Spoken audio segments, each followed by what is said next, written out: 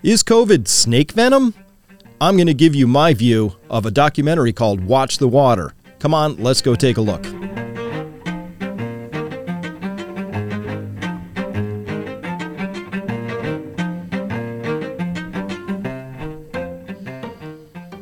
Hello everyone, Dr. Chris Martinson here with another episode for you. Listen, we have to talk about this because I got a lot of you sending in this particular piece of work to me, so we're going to take a look at it.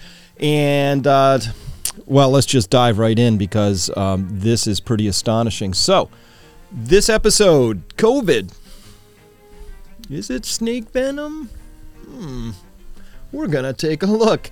That's the theory. And by the way, here's the... lots of attention on this documentary, so we'll call that a documentary, I guess. Carol said, watch this video, spammed me with it, sent me a lot of, thanks Carol. A lot of people sent this though, said, watch the water. Why do symptoms of snake venom poisoning seem to match COVID? Interesting hypothesis. We're going to take this apart and look at it very, very carefully because extraordinary claims require extraordinary evidence, but most importantly, I love science. I care about science. I'm going to show you how I think and how I put stuff together so that you can see, hopefully, for yourself, whether you can trust this or not. Because the whole point of everything here is to make sure that we are trusting ourselves. I know. There's a lot of people out there who want us to just trust the federal government.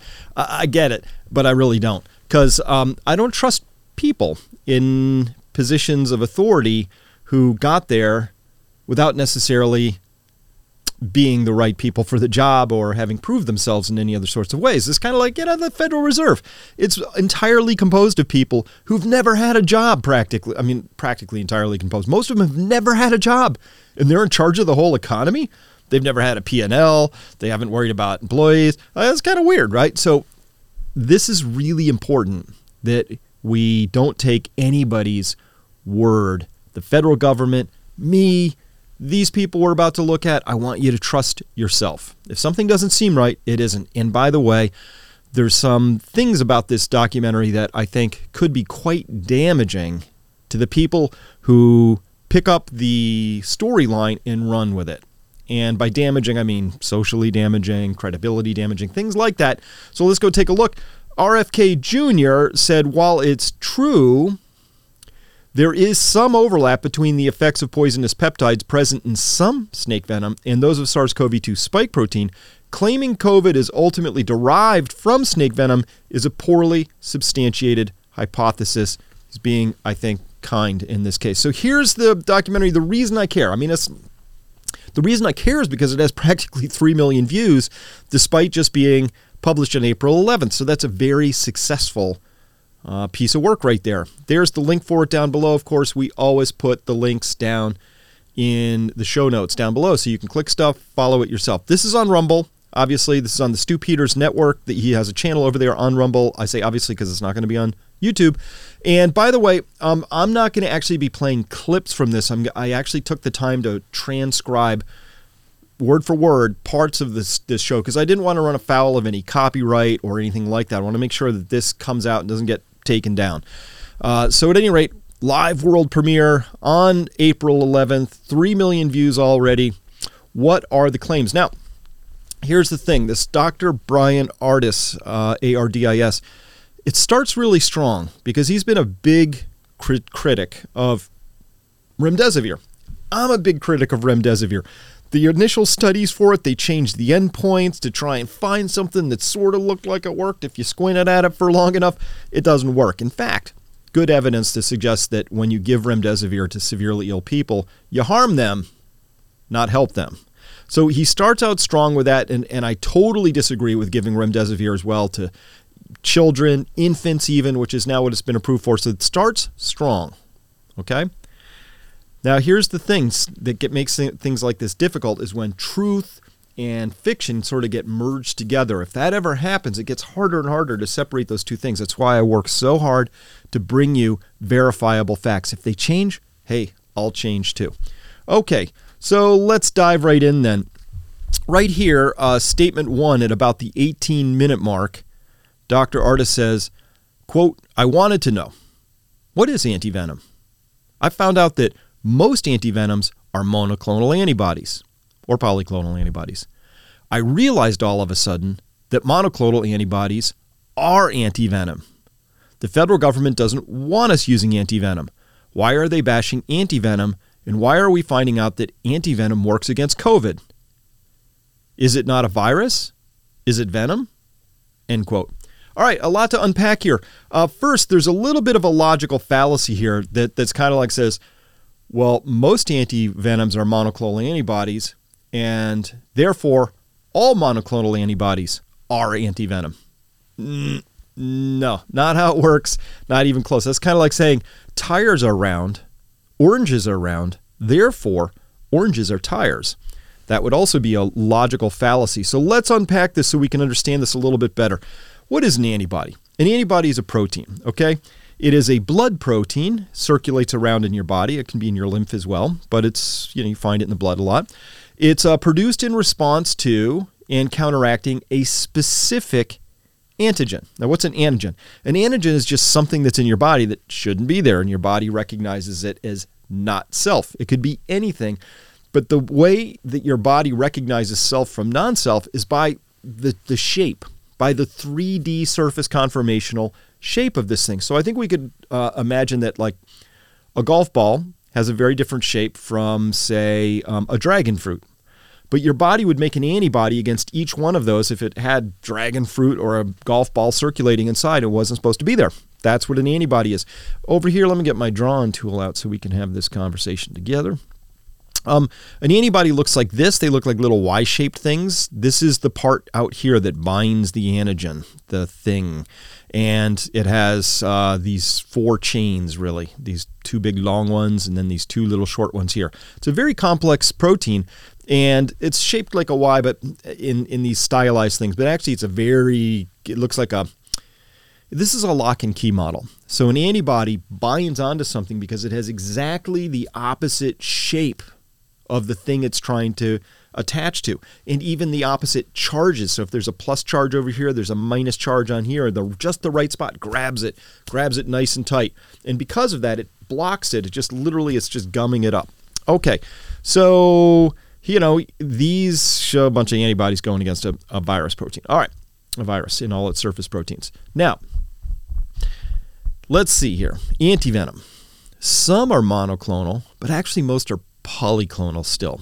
And so here in yellow, in quote, in the late 19th century, snake antivenoms were first developed by raising hyperimmune serum in animals, such as horses, against snake venoms. Hyperimmune serum was then purified to produce whole immunoglobulin, IgG, antivenoms. IgG was then fractionated to produce the FAB and the FAB2 antivenoms to reduce adverse reactions and increase efficacy. Current commercial antivenoms are polyclonal mixtures of antibodies, or their fractions raised against all toxin antigens and venoms, irrespective of clinical importance. Some fully human monoclonal antibodies are now in use as well, but some. Honestly, so when you get snake venom isn't a thing. It's not like all little square red Legos of this shape and size. When you get a venom from a snake, there's all kinds of stuff in there. There's all sorts of different components. There's lots of different proteins and lots of different chemicals in there. And so it's a mixture. And if you got bit by a snake, you'd want to be able to fight off all of those different things that are in the venom. And so that's why they take a horse and they'll give it a little bit of venom, not enough to kill it, obviously. And they give it that little bit of venom, which is this very rich poly mixture of all sorts of different things, poly meaning many, then you would get a polyclonal antibody response because the horse is busy making antibodies against everything it sees from that antivenom. So when he says this, I realized all of a sudden that monoclonal antibodies are antivenom. That's actually a logical error, and it displays a fairly strong misunderstanding of this whole process. So you can't just say because some antivenoms are monoclonal antibodies, therefore all monoclonal antibodies must be antivenoms. It's not even remotely how it works. So we have here faulty logic. Some antivenoms are monoclonal antibodies. Some anti-SARS-2 treatments are monoclonal antibodies. Therefore, Ardis concludes, COVID is being treated with antivenoms, and this is proof that COVID's mechanism of harm is caused by snake venom. That's logically doesn't even hang together even lightly. So let's look here. These are some anti-COVID antibodies that are out there right now. They come in all sorts of different shapes and configurations going against very different things. So each one of these is a different monoclonal antibody that is produced against different portions of the overall proteins on the outside of the SARS-2 virus. So here we see the RBD, which is the receptor binding domain, or the N-terminal domain here. Remember I said lock and key? Like the antibodies are fitted against a shape. Well, those are 3D conformational shapes. You see all those blobby things down at the bottom there. They show what that shape looked like. And for a monoclonal antibody to be effective, it has to precisely mirror image, negatively match in terms of topography, that outer structure. Really complicated. I can't even believe nature came up with this in the first place. It's magic. However, if you had one of these monoclonal antibodies right here that was directed against, say, the receptor binding motif, that antibody right there, number 331, if that was, say, directed against this spot right here, it wouldn't be able to recognize this spot. It wouldn't bind here, wouldn't bind here, wouldn't bind here, wouldn't bind here, wouldn't bind anywhere else. It only is going to bind to that one spot because that's where the lock and key fit perfectly. So there are lots and lots and lots of different monoclonal antibodies. And by mono, we mean singular. A monoclonal antibody only has one version. So if we produced all of these antibodies, we would be producing a polyclonal antibody response. Poly, many different clones. Monoclonal, by contrast, would be just one of these. And we would just be producing one of these things, like, say, this 331 that we looked at right here. You would get a lot of that. It would be mono, singular, clonal, single clone, monoclonal. If you had a lot of that monoclonal, then you would be giving monoclonal. So that's actually what happened when people were getting antibodies at the hospital against COVID. They were getting some version of a monoclonal antibody, and they each would have a different trade name, a different drug name. So Sovitramab or something like that, that would be a monoclonal, and it would be directed against one of these things right here. Now, the chance that this monoclonal would both detect one portion of the spike protein and any given portion of a snake venom is pretty much zero. Monoclonal antibodies are highly specific for one thing. That's what they do. All right. Hey, you know what? We're going to be right back. I have very fortunate to have sponsors of this program. Today we're going to hear from today's sponsor, Secure, and we'll be right back after this 1-minute message. Thanks. And now a word from the sponsor of today's program, Secure, spelled S-E-K-U-R. Secure is a private and secure instant messaging and email service. All communication is held securely in Swiss servers without using any of the big tech platforms. Listen, in today's day and age, your email or messages or even bank information can easily be intercepted by bad actors. Your private information, pictures, chat, and email are consistently mined and sold by big tech. Look, when you use a free product, you are the product. Secure never mines your data and never asks for your phone number. You can easily and securely communicate with both secure users and non-secure users alike, allowing you to send completely secure emails to your doctor, your banker, your lawyer, or anybody else. You can even set a time to destruct the message. Even your internet provider can't peek in on your emails. Secure is your solution to stop the constant theft of your digital identity, and it costs only $5 a month for the Messenger or $10 per month for the Messenger and email package. Go to secure.com and take back your privacy today. That's SEKUR.com. Peak Insiders get 25% off, or if you're not an insider, the promo code PEAK15 gets you a limited time 15% off. All right, welcome back to the program. Let's carry on and go here. So, polyclonals. Polyclonal antibodies are a mixture of monoclonals. That's all it is. So when we say polyclonal, again, it's just a mixture. Hey, here they're producing polyclonals in a goat. So an animal, such as a goat or rabbit, injected with an immunogen plus an adjuvant, which an adjuvant is just something that makes your immune system go, whoa, invaders, fires it up, gets a little spunky, and goes out and attacks. Then they give booster injections every few weeks, and then they take the blood out, and then they separate out the plasma component, which has all of the antibodies in it, and that serum. And then, look, this is supposed to look, these are polyclonal. So you got a pinkish one, a blue one, a black one, a brown one, etc. So that's what a polyclonal is. Now let's return back to this. Artis at minute 19 and 18 seconds, quote, said, I'm sitting there realizing that monoclonal antibodies are antivenoms. And I immediately revert back to, in my own head, I'm not trusting anything the NIH, FDA, or CDC says. Is our federal health agencies, are they recommending monoclonal antibodies for COVID-19? No, they're not. They've been bad-mouthing monoclonal antibodies this whole time. Okay, end quote. So first, when he says, I'm sitting there realizing that monoclonal antibodies are antivenoms, right before this, he said he went online and did some research. I'm worried that this is going to be used as an example of, do your own research. See how it goes wrong? See how it goes bad for you? Not if you do it right. If you do your own research, it's actually pretty powerful and works out really, really well. And then there's this idea of saying, no, they're not. They've been bad-mouthing monoclonal antibodies this whole time. Actually, antibodies use in treating COVID has got a long history, and the first thing that we should note is that they tried a polyclonal mixture. This is called convalescent plasma. Somebody's had COVID, they've recovered, they take their plasma, just like this, just take this one, just take the goat out, and imagine it's a human, and the human's been exposed to COVID, do the same thing, same process. Pull the blood out, fractionate it, take the serum or the plasma, and then you have to take that polyclonal, that's called convalescent plasma in this case, if this goat was a human and the human had COVID. That convalescent plasma, they tried that didn't work that well. It really didn't have that strong of a track record. Don't know why.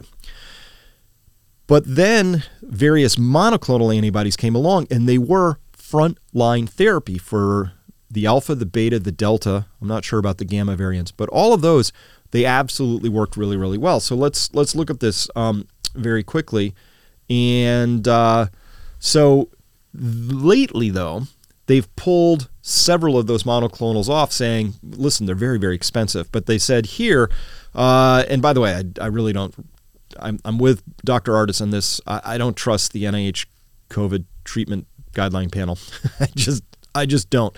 However, they say here an independent panel of national experts recently recommended against the use of bamlanivimab and atezolizumab administered together, and REGEN-COV, casirivimab, and indevimab because of markedly reduced activity against the Omicron variant, and because real-time testing to identify rare non-Omicron variants is not routinely available. So if you could test somebody and you find out they didn't have Omicron, they had alpha, beta, delta, you would still give these things to them because they did work. Now, against Omicron, they don't work. Why not? Because the spike protein of Omicron is so radically different that if you had an antibody here that was a monoclonal that was directed against a very specific shape on alpha, beta, gamma, delta,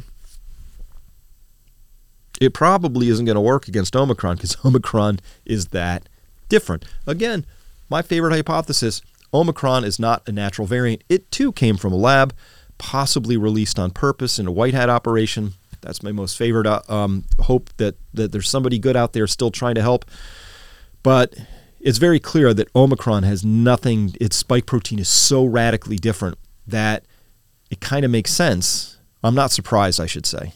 Not that it makes sense, but I'm not surprised to find out that monoclonal antibodies directed against the legacy COVID variants really doesn't work against the Omicron variants. So that's what they found, and they said, wow, this stuff really isn't working. Markedly reduced activity against the Omicron variant. So that's what they're saying, and so they just pulled them.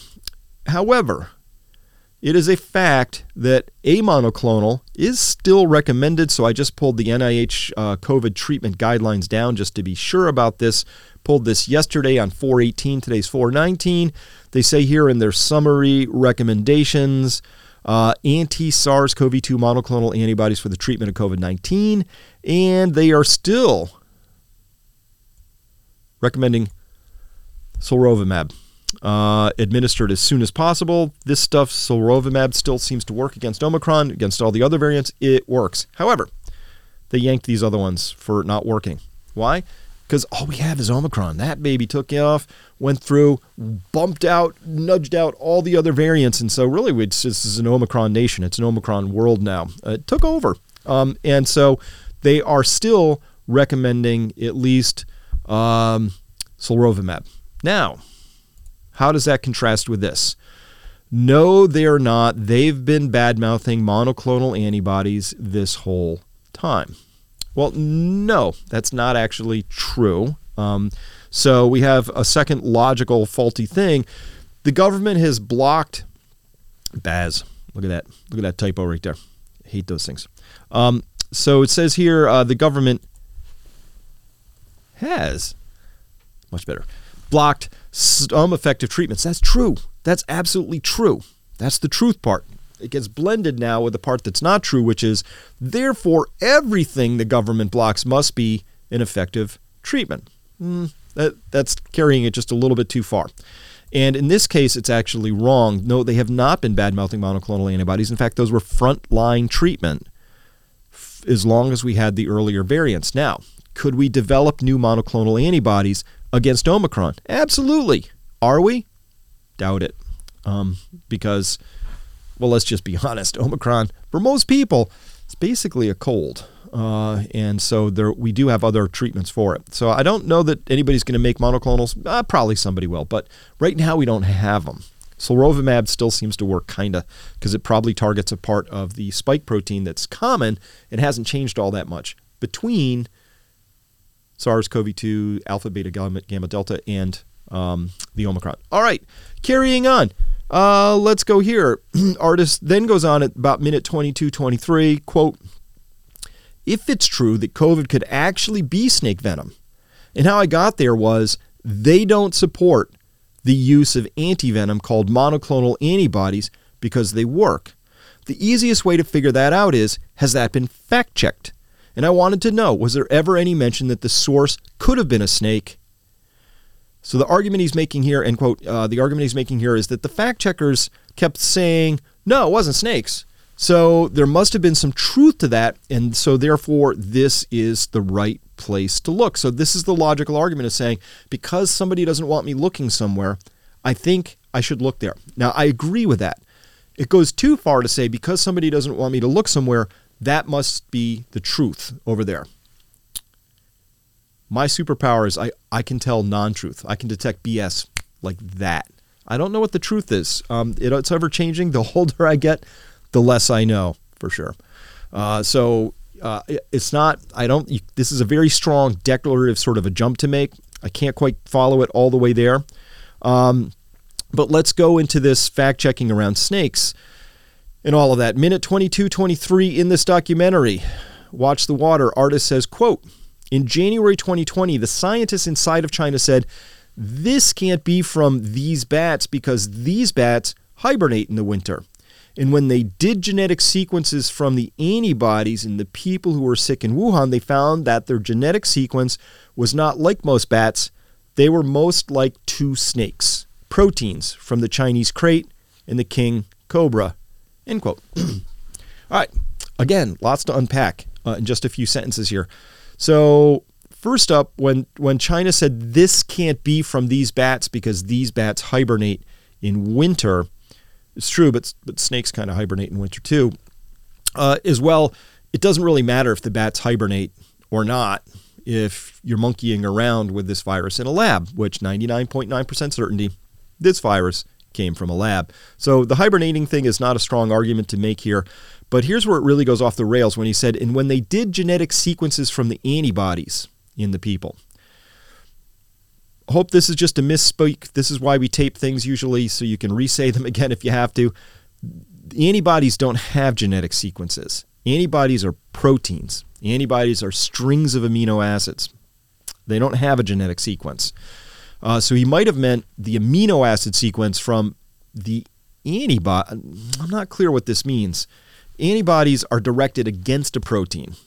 Antibodies aren't the deadly things themselves. The antibodies just clean up the deadly things.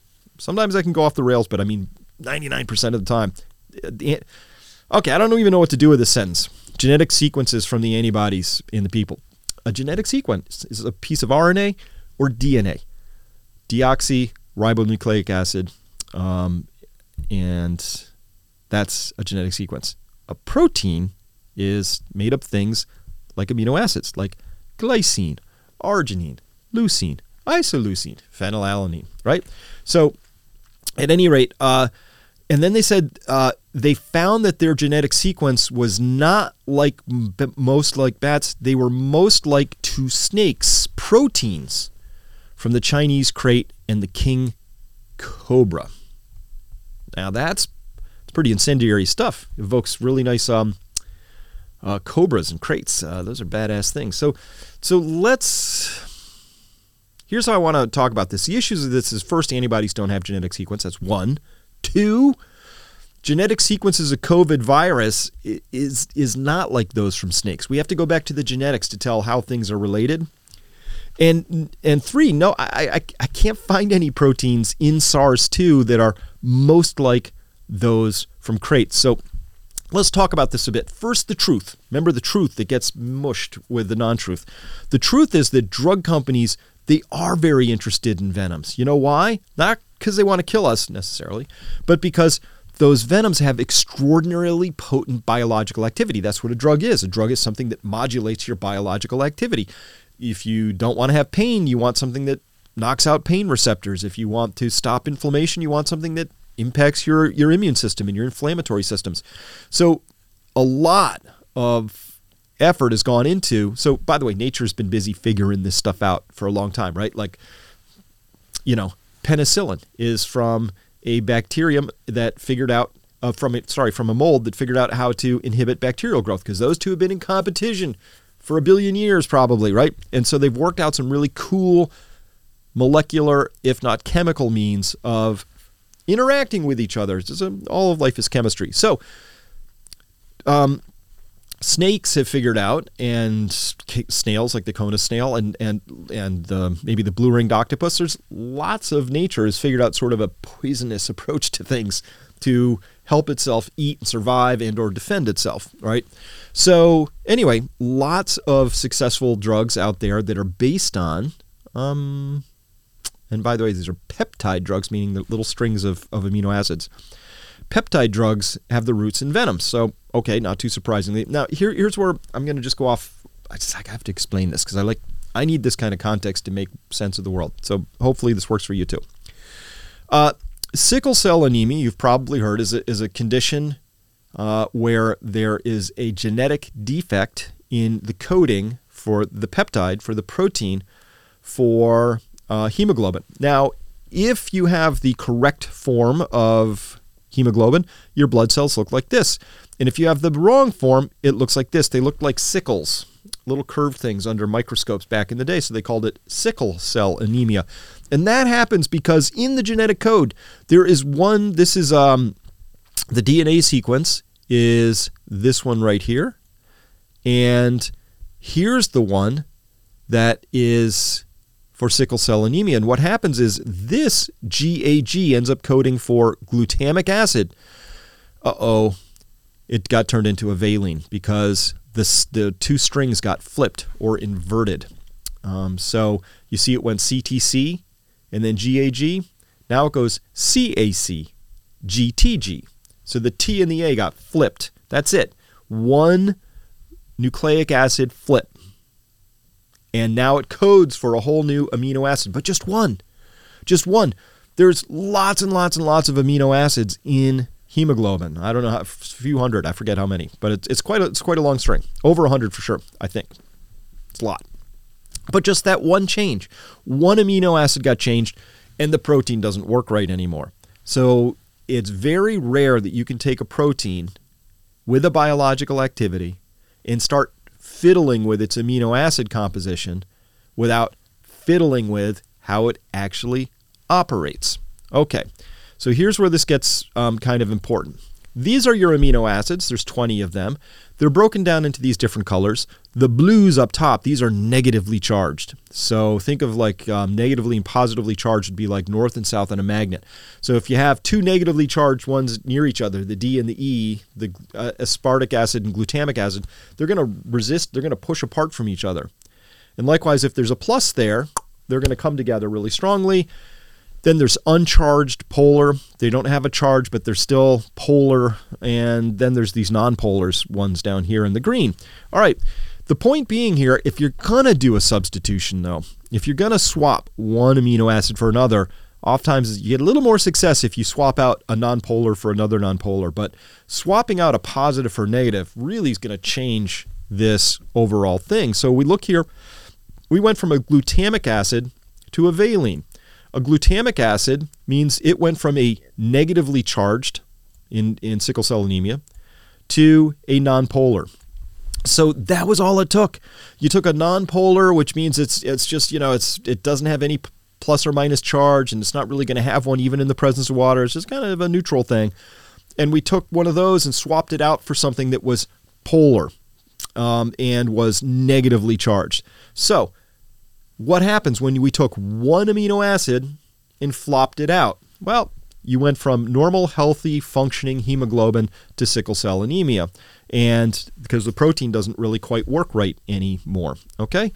All right. So, trust me, I'm going somewhere with this. So, snake venom, these amino acids, they're very, very highly conserved. So here we've got we've got all these different cobras and crates and all these different types of snakes down here, and look at the sequence alignment. Those are amino acids: K, R, F, KK, FF, KK.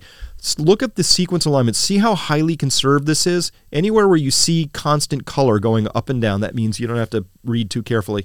Every single one of those amino acids has been highly conserved, meaning all the snakes kind of stumbled on this solution, which is called convergent evolution, or there was one proto-snake long time ago that worked it out and then passed that on to all these different snake lineages. That's parallel evolution. So whatever, either it was a common forebear way in the past that worked it out, or whether they all stumbled on their own over time through convergent evolution. The point is that look at how highly conserved, meaning there's not a lot of swap outs in this particular story. Very, very few. Mainly, it's that one sequence with all the reds and the blues and the greens and the yellow stripes. That just says that if you want a protein to most highly resemble something, it's got to look a lot like this. This is just one peptide sequence, but just showing exactly how close it is. So, all right, now let's look. So here is the S1 protein in COVID. And it has this amino acid sequence, STFKCYGVSP, blah, blah, blah. And here's a neurotoxin that is said, hey, kind of could look like it. This S is the same. This CY is the same. This S is the same here. And this ND is the same here. But look at the things that aren't the same. We have an F here that got turned into a Y. We got a K that got turned into an F. And so on. And as you read through this, and here's a second sequence in COVID right here, and here is another neurotoxin that is said kind of looks like it. But now I've taken the time to show you all the positively charged amino acids are now color-coded with red. The negatively charged are color-coded with blue. And then uncharged polar is yellow, and non-polar is green. Let me remove those.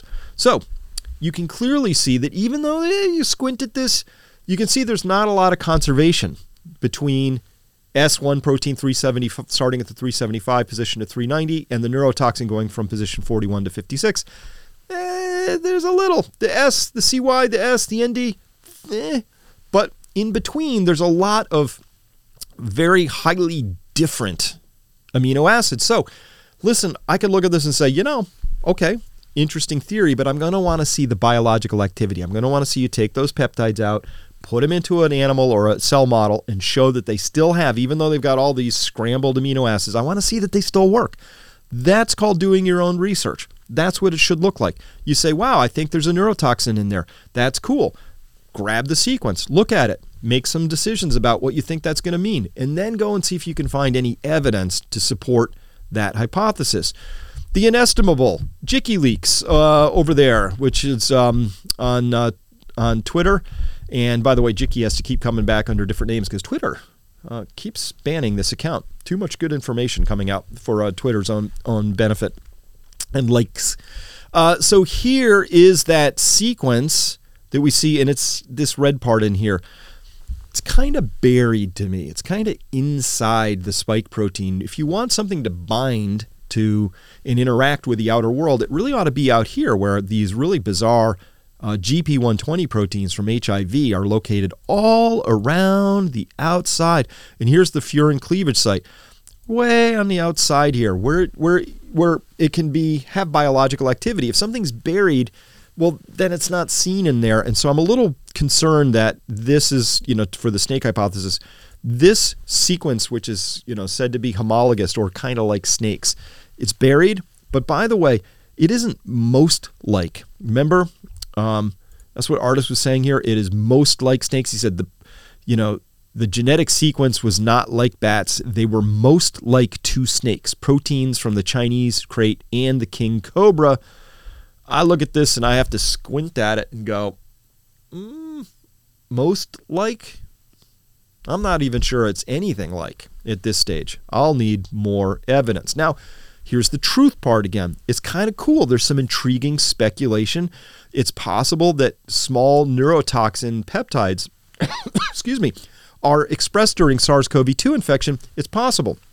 And so this is actually kind of a cool idea. I like this part in yellow, quote, herein we hypothesize that inside the open reading frame region of the spike glycoprotein, the RNA polymerase can translate small neurotoxic peptides by means of a jumping mechanism. So it's just cranking out little fragments of peptides instead of the whole spike protein. Cool idea. That's actually an interesting toxicological pathogenesis mechanism. I'm intrigued. I want to know more.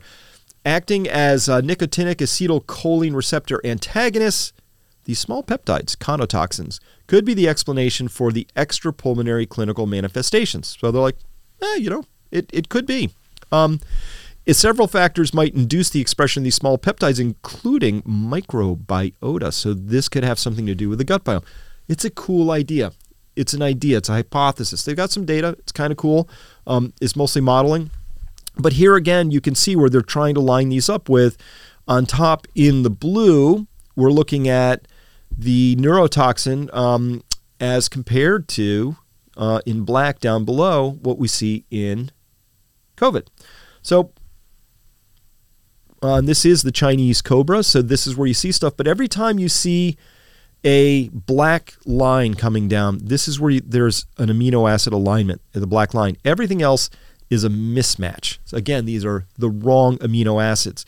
So I look at this, again, I'm going to squint because I'm kind of going, all right, there's some tiny bit of alignment. We won't know until we see this thing all folded up and we find out that all those black spikes present an antigen piece out to the world and that the body responds to that. Cool idea, but it's an idea at this stage.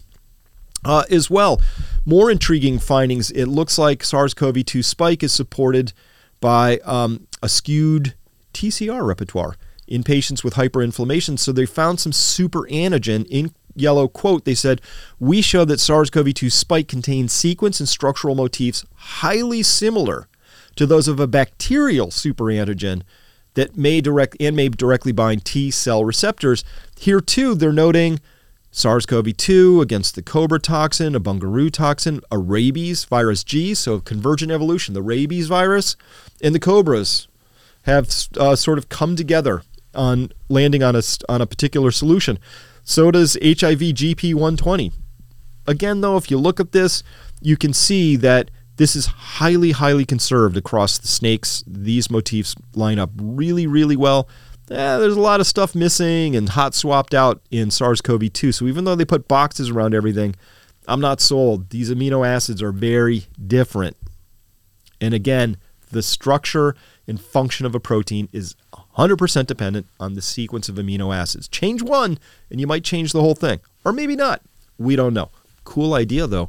And I like this idea that there's a bacterial super antigen motif, because that could explain the hyper-inflammatory immune response. So this is actually pretty cool. I'm intrigued. I'm glad I went down this particular rabbit hole because I'm learning more about that process. All right, carrying on.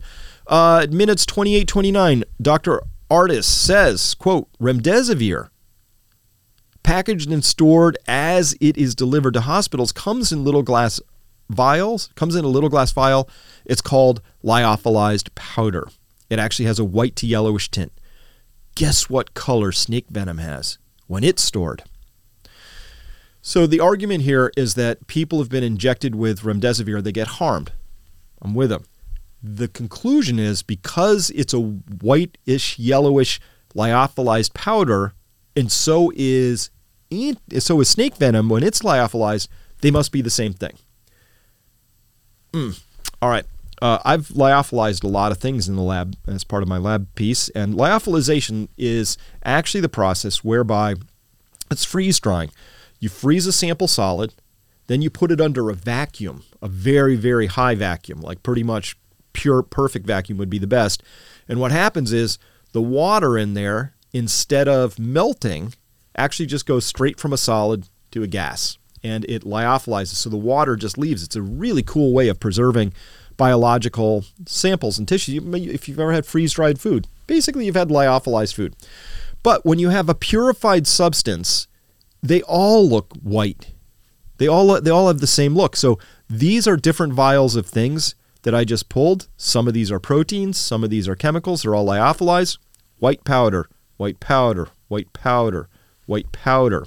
So when we compare that to what I showed you way up at the beginning, these are vials of, let me go way up. There's remdesivir. It's a white powder. So the fact that remdesivir is a white powder, and so is snake venom when it's lyophilized, that's not even remotely proof of anything, ever. So that's a strange claim. It should have been called out right away. Guess what color snake venom has when it's stored? All right. And then he goes on to say, after that, he says, quote, then to be diluted in sodium chloride or distilled water to be administered in an IV. So he's talking about remdesivir. It's diluted in sodium chloride or distilled water to be administered as an IV. Or if people are buying king cobra venom lyophilized and they mix it in the same preparation as listed on the fact sheet for remdesivir, to actually take cobra venom or any other viper venom to inject into horses to make monoclonal antibodies. Okay, first up, when you inject anything into a horse like venom, you get polyclonal antibodies. So that this error seems to just really be rippling through his entire thought process here. But even, come on, anybody who's a nurse or doctor, help me out here. How many things are actually diluted into saline or distilled water? Like all of them, like practically all of them. I mean, that's just, it is the most common diluent, the dilutant. You take your substance, you put the saline water in there, and you draw it back out and inject it. So, but the argument he's making is because this is a lyophilized powder, it must be snake venom. And because we see that the instructions for remdesivir call for it to be reconstituted,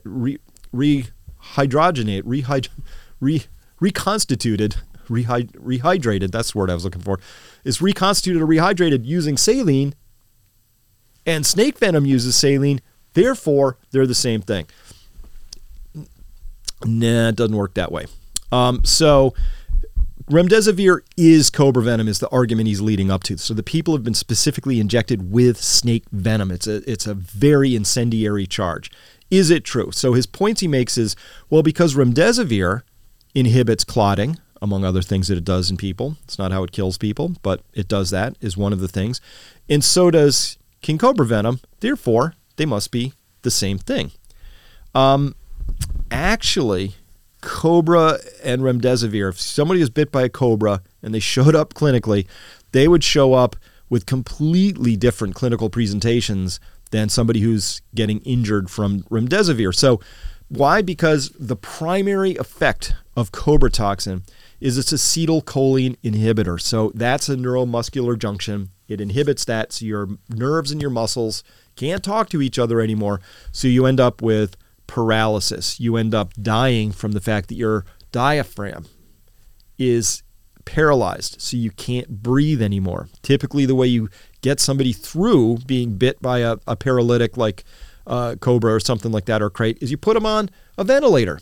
And that actually helps them because you support their breathing, because they can't breathe because their muscles aren't working. So the clinical presentation of somebody bit by a cobra, besides a couple of fang marks, besides swelling and all sorts of other stuff from the other peptides and chemicals in the snake venom, the primary thing you're worried about is that they're not breathing anymore. They have massive paralysis throughout all of their skeletal muscles. All right, so these are the things you might see here under a cobra bite. But most notably, renal, that's the kidney. Nephrotoxics, so that's kidney toxic. The nephron are the little pieces within a kidney that actually filter the blood and create urine, right? So nephrotoxic effects have not been reported with the king cobra, not been reported. So one of the things that cobra venom does not do is mess up the kidneys. One of the things that remdesivir most notably does is it causes acute renal failure. As well, it's also hepatotoxic. It hurts the liver. So remdesivir harms the liver, harms the kidneys, doesn't cause paralysis. Cobra toxin doesn't harm the kidneys, causes paralysis. These are completely different clinical presentations. Completely different. And that should be very easily ascertained. So, and then he says remdesivir is lyophilized peptides and proteins of king cobra venom. It's a direct quote. Well, then test it. Just get your hands on a vial and test it. Very easy to test if there's a protein versus a chemical compound. Very easy to test the structure of the chemical compound or the sequence of the amino acids in the protein. Just test it. Why not? Okay. It always bothers me when people make these big claims and spend more time making the claims than actually just running the test. It wouldn't be that hard to do. Okay, third claim. An enzyme found in rattlesnake venom is also found in humans suffering from COVID. Sounds compelling. They bring on this expert here. It's an interview on a TV program talking about it. The problem is that the enzyme that's detected elevated in humans is this PLA2-2A. This is actually, this enzyme has remarkable potency towards bacterial membranes, and its induced expression during the course of infections point to a role for this enzyme in the defense of the host against invading pathogens. When your body goes into an inflammatory response, it dumps this enzyme into your blood. Artists made the claim that because they found this enzyme in humans, it must have come from snakes. Snakes have a version of this enzyme. This thing that they quote, though, that doctor down there, very clearly says that the enzymes that they find circulating inside the human body are human versions of the enzyme. It's the human version.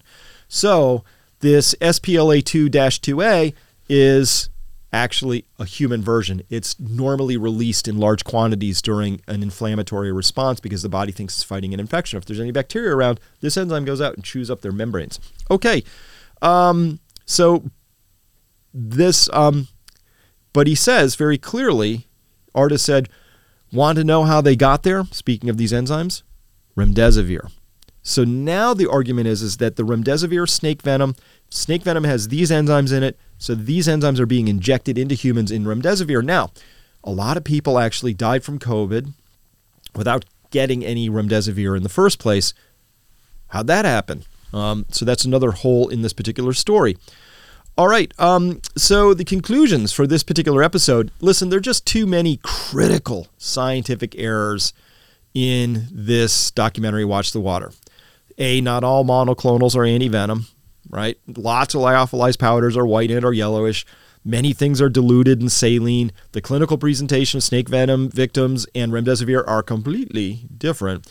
Human enzymes were confused with snake versions. Basic difference between proteins and genetic sequences was mangled. On and on and on. So, from a scientific perspective, I got to give this one an F. There might be some truth sort of buried in there, and I'm intrigued to look at these super antigens, but the rest of it is just a mangled mess of scientific conclusions and evidence and thinking. So my advice here is do not take this documentary seriously. At best, it's confused. I wouldn't expend any intellectual or social capital on it. I wouldn't forward it to anybody. Don't bite on this one, because if you do, it might come back to bite you. At worst, its intent was to lure gullible people and make a mockery of doing your own research, because this is an example of how doing your own research goes badly off the rails. You can't just scratch at the surface and say, lyophilized powders are white, remdesivir is white, snake venom is white if it's lyophilized. They must be the same thing. No, dig down one layer deeper, look at other things that are lyophilized. Oh, they're all white. Bad hypothesis. Let me not draw a conclusion from that. So that's that. Hey, listen, we have part 2 of this episode coming up. Listen, now it all gets really real at this point in time. So that's what we're going to be talking about at part 2. Please come by Peak Prosperity. If you like this sort of thinking, these sorts of dialogues, this is what I do. I find things out there. I do your research for you. If you come by and join Peak Prosperity, I'm your private researcher. I will spend the time, if you don't have the time, to sit down and think these things through, because I think it's important to understand when we can trust something, when we can't trust something. Let's not spend time pulling in and wrestling with information that's not solid. There's plenty of solid information out there. Let's start there. But second of all, we are being lied to all the time. That part is true. We're being lied to by the FDA, the CDC, NIH, Fauci, all the rest. I mean, we are. And so that's all falling apart. That's unraveling. That means that now it gets real, because lots of things are falling apart all at once. Our money system is about to fall apart. We're seeing this with inflation. We're going to be talking about that. But mostly the thing that's really important about our tribe at Peak Prosperity is, well, it's that we get to not feel crazy, right? We don't feel alone anymore. I am so thankful to have a bunch of people who are wicked smart hanging out. We're all talking about stuff. None of us knows what the truth is, but together we're sort of figuring it out, right? Like the proverbial 7 blind wise men and an elephant, right? We all have slightly different versions, but if you do that process right, you get pretty close to the truth over time. So that's what we do at Peak Prosperity. Hey, listen, I'm going to close this with a promo video I did for my website. Take a peek. If you want to join, please come by and join. Part 2, though, we're going to be talking about some really important stuff. And that's all I have for you now. Hey, listen to this guy. All right. See you next time. Welcome. My name is Chris Martinson, and I am the CEO of Peak Prosperity. What is Peak Prosperity? Well, it's a website now in its 14th year of operation, and it's a place people have come to trust. It's where you go when world events are breaking that you want to understand rapidly and more completely, perhaps, than the average person. Now, here's what you'll get here. Advance warning about important world events. Rich, awesome conversations where it's actually cool. It's okay to be well informed. Unbiased and complete information, because we both know that context really matters, and that we're perhaps treated to heavily biased, ungrounded information from most media today. Fourth, membership in a great, truly awesome community of free thinkers.